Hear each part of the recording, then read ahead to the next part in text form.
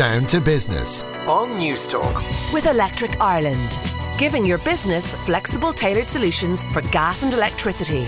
Search Electric Ireland Business. There's no shortage of places in Ireland to get your hands on a good slice of pizza, but how good is the industry thriving at the moment? Well, joining me to discuss the pizza business in detail are Brian Clarke. He's a director at 4 Star Pizza.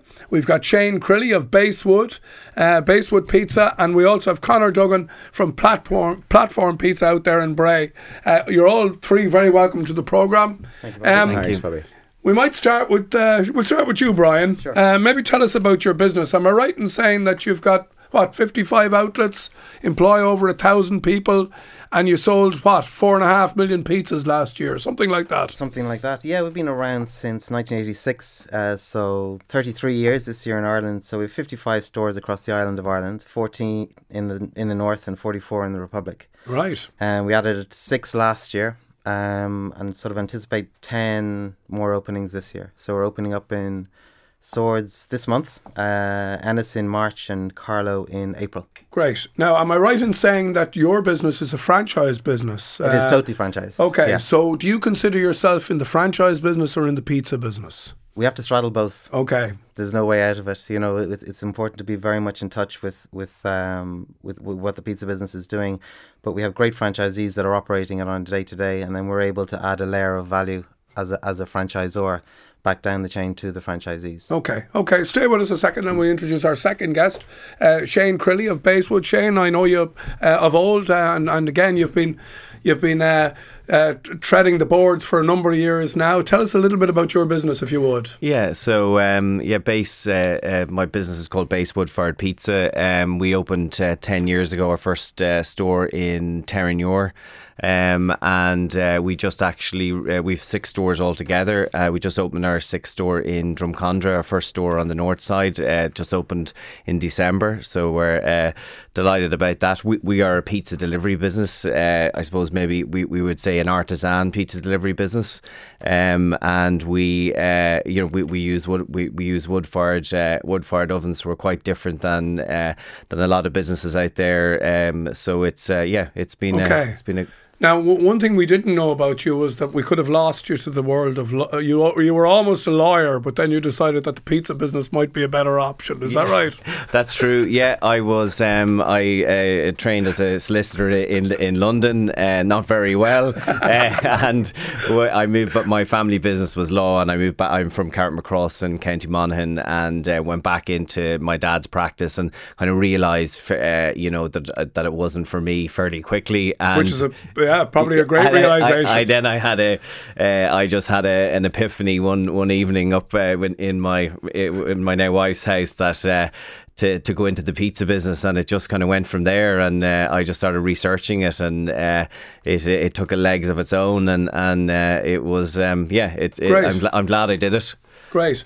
And our third guest is Conor Duggan from Platform Pizza out there in Bray. Conor, you're very welcome to the programme. Thanks, Bobby. I know your operation, again, really, really cool, right on the money. Tell us a little bit about your business. So it came about in 2013, I suppose, in the recession, when we, part of a family business, we had a big pub, and things were changing, and we got involved with bringing some life back to that corner where the pub was, and we went in with pizza. Myself, my wife loved pizza, and we had young kids at the time, and we found very hard to get a place where you could bring kids and be comfortable with them.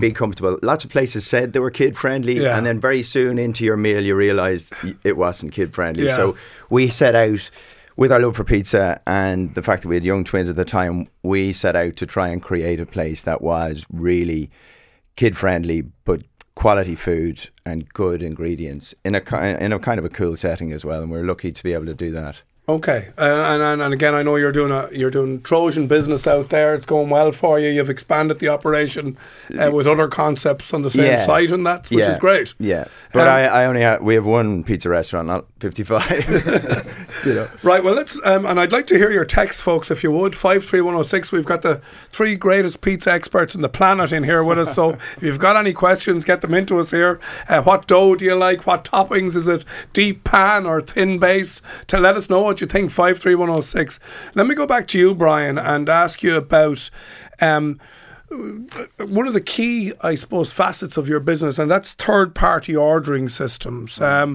Like I see the kids now ordering, and it's not uncommon for them one person to have Chinese, one person to have pizza, another person and they don't care what's happening under the bonnet. They just expect everything to arrive.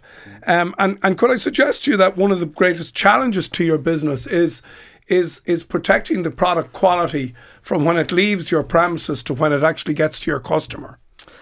Yes, absolutely. I mean, I think the third-party systems have certainly inserted themselves between the brands and the consumer. I think they sort of wanted to sort of own more of the supply chain, essentially. So we've had to come up with ideas that were allow our customers preferences for ordering direct with us. So we've started a loyalty program that you basically exchange points for pizza and pizza for points. Okay, so are you saying really that the third party delivery, really that just takes margin out of what you do? It's an extra cost. That's exactly what I'm saying. Okay, yeah, that's fair enough. They do provide some distribution as well, obviously. Yeah, but I think it's important for us to own our own customers. Yeah. Yeah, okay. Shane, could I ask your thoughts on this? Yeah, we have our own native app. We do use Just Eat, but we deliver all of our own pizzas. We have since I started out, it's massively different. We didn't have online ordering.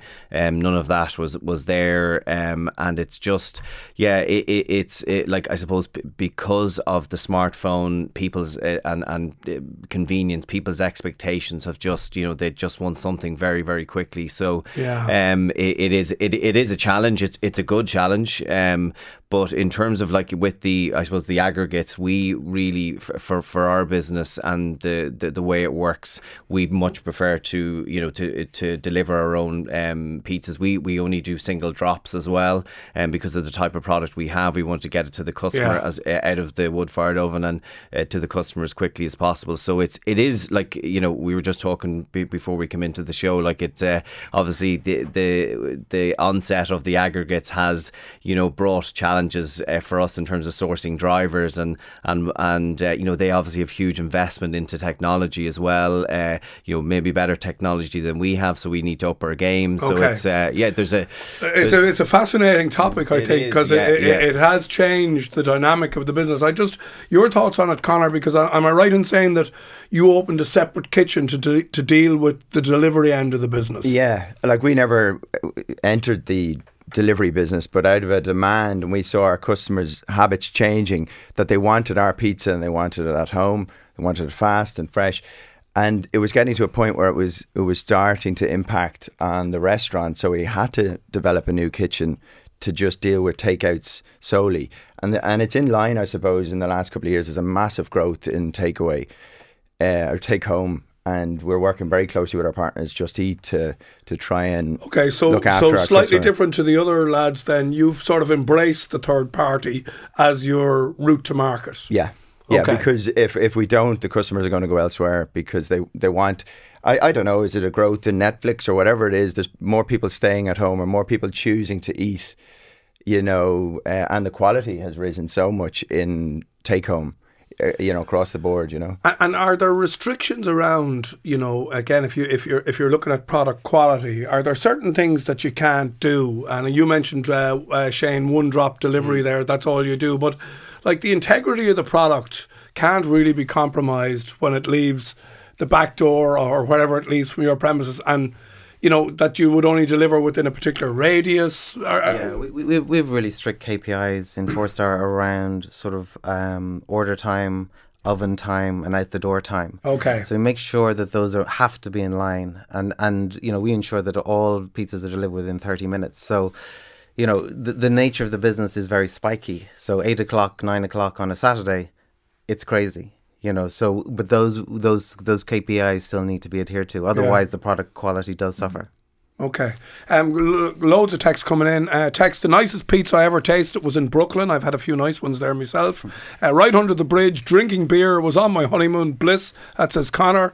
There seems to be a recent surge. This is another texter telling us there seems to be a recent surge to satisfy demands of vegans. However, people who are gluten and dairy intolerant struggle to find options, especially in pizza. I'm not sure that's the case. Anybody got to comment on that? I wouldn't agree. Yeah. We've had gluten-free pizzas for a long time. Yeah. And we're vegan as well. We've even introduced vegan wings, and they're Yeah, I they're mean, doing we've had very vegan pizza for a couple of years now. We do vegan. We're actually looking at a vegan cheese at the moment as well. But Right. but so there is people out, yeah. Has that been a big that's been worthy of investment from your perspective? Totally. Definitely. In that there's clearly a consumer demand for it. Yeah, and Absolutely. it's not a trend. It's it's a way. It's of here to life. stay. It's a lifestyle. Sometimes you're worried about these things. Are they going to be faddish and they're top of conversation one day and gone the next? But definitely the likes of vegan. We've just introduced vegan there recently, and it's become very popular. And after we intend to introduce gluten free as well. We've kind of resisted it over the last couple of years because we just wanted to see how it went, because gluten obviously is a big part of our business and it keeps the dough together. So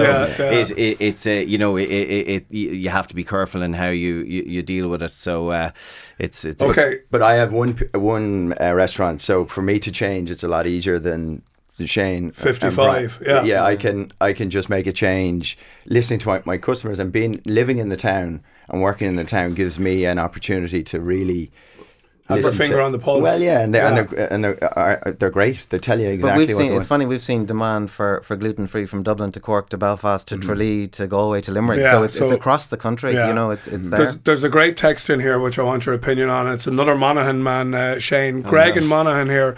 Enough of the commercial and financial stuff. The big question nowadays is, what's the panel's opinion on pineapple on a pizza? My opinion is, oh God, yes. Well, can I answer that? We had when we were designing our menu at the beginning, like, we had a big debate over it, and I went down to Italy, and obviously you don't see it down there. It's not traditional. My view on it is, listen, we wanted to give the customers what they want, and if somebody wants it, let's do it. And so we but do it properly. And I remember when we first opened in Terranure, a customer came in, he says, your pineapple's out of a tin. I just know it is. So we actually brought him into the fridge and showed him the pineapples, and he became a lifelong customer after that. So you're okay with it? Yeah, it's not heresy. It's not heresy. Yeah.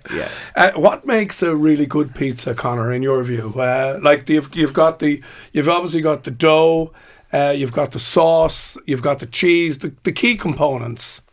And I think we all invest in that. But I the real thing to me is the person making it, if they want to make it or not. Yeah. And I know it probably sounds a bit corny, but if there's no love there, and if your man doesn't want to make the pizza, it's not going to taste good. Do you know what I mean? So it really is down to the how it's opened, how it's stretched, and how it's cooked. I mean, we take it for granted that we're all using good quality ingredients and so on, and letting it proof and all of that. But really, you can do so much damage at the 11th hour, let's say, And looking towards the future, then, Brian, with all these trends that we're seeing, where do you see it going? You're obviously opening plenty of branches. There's always going to be a demand for pizza. I think Shane mentioned things like Netflix fueling that demand. So, there's definitely your marketplace looks fairly secure. Whether it's there's competition within that market, but in the fact that somebody wants a product such as pizza delivered to their home, looks, you'd have to be reasonably positive about it looking forward. Yeah, we're reasonably positive about it looking forward. We're planning to open another 10 shops this year. So, and then we're planning also to go into the UK market this year as well. So fair play. We're big on the expansion, but it's competitive. It's a very competitive industry, and we need to be at the top of our game every day.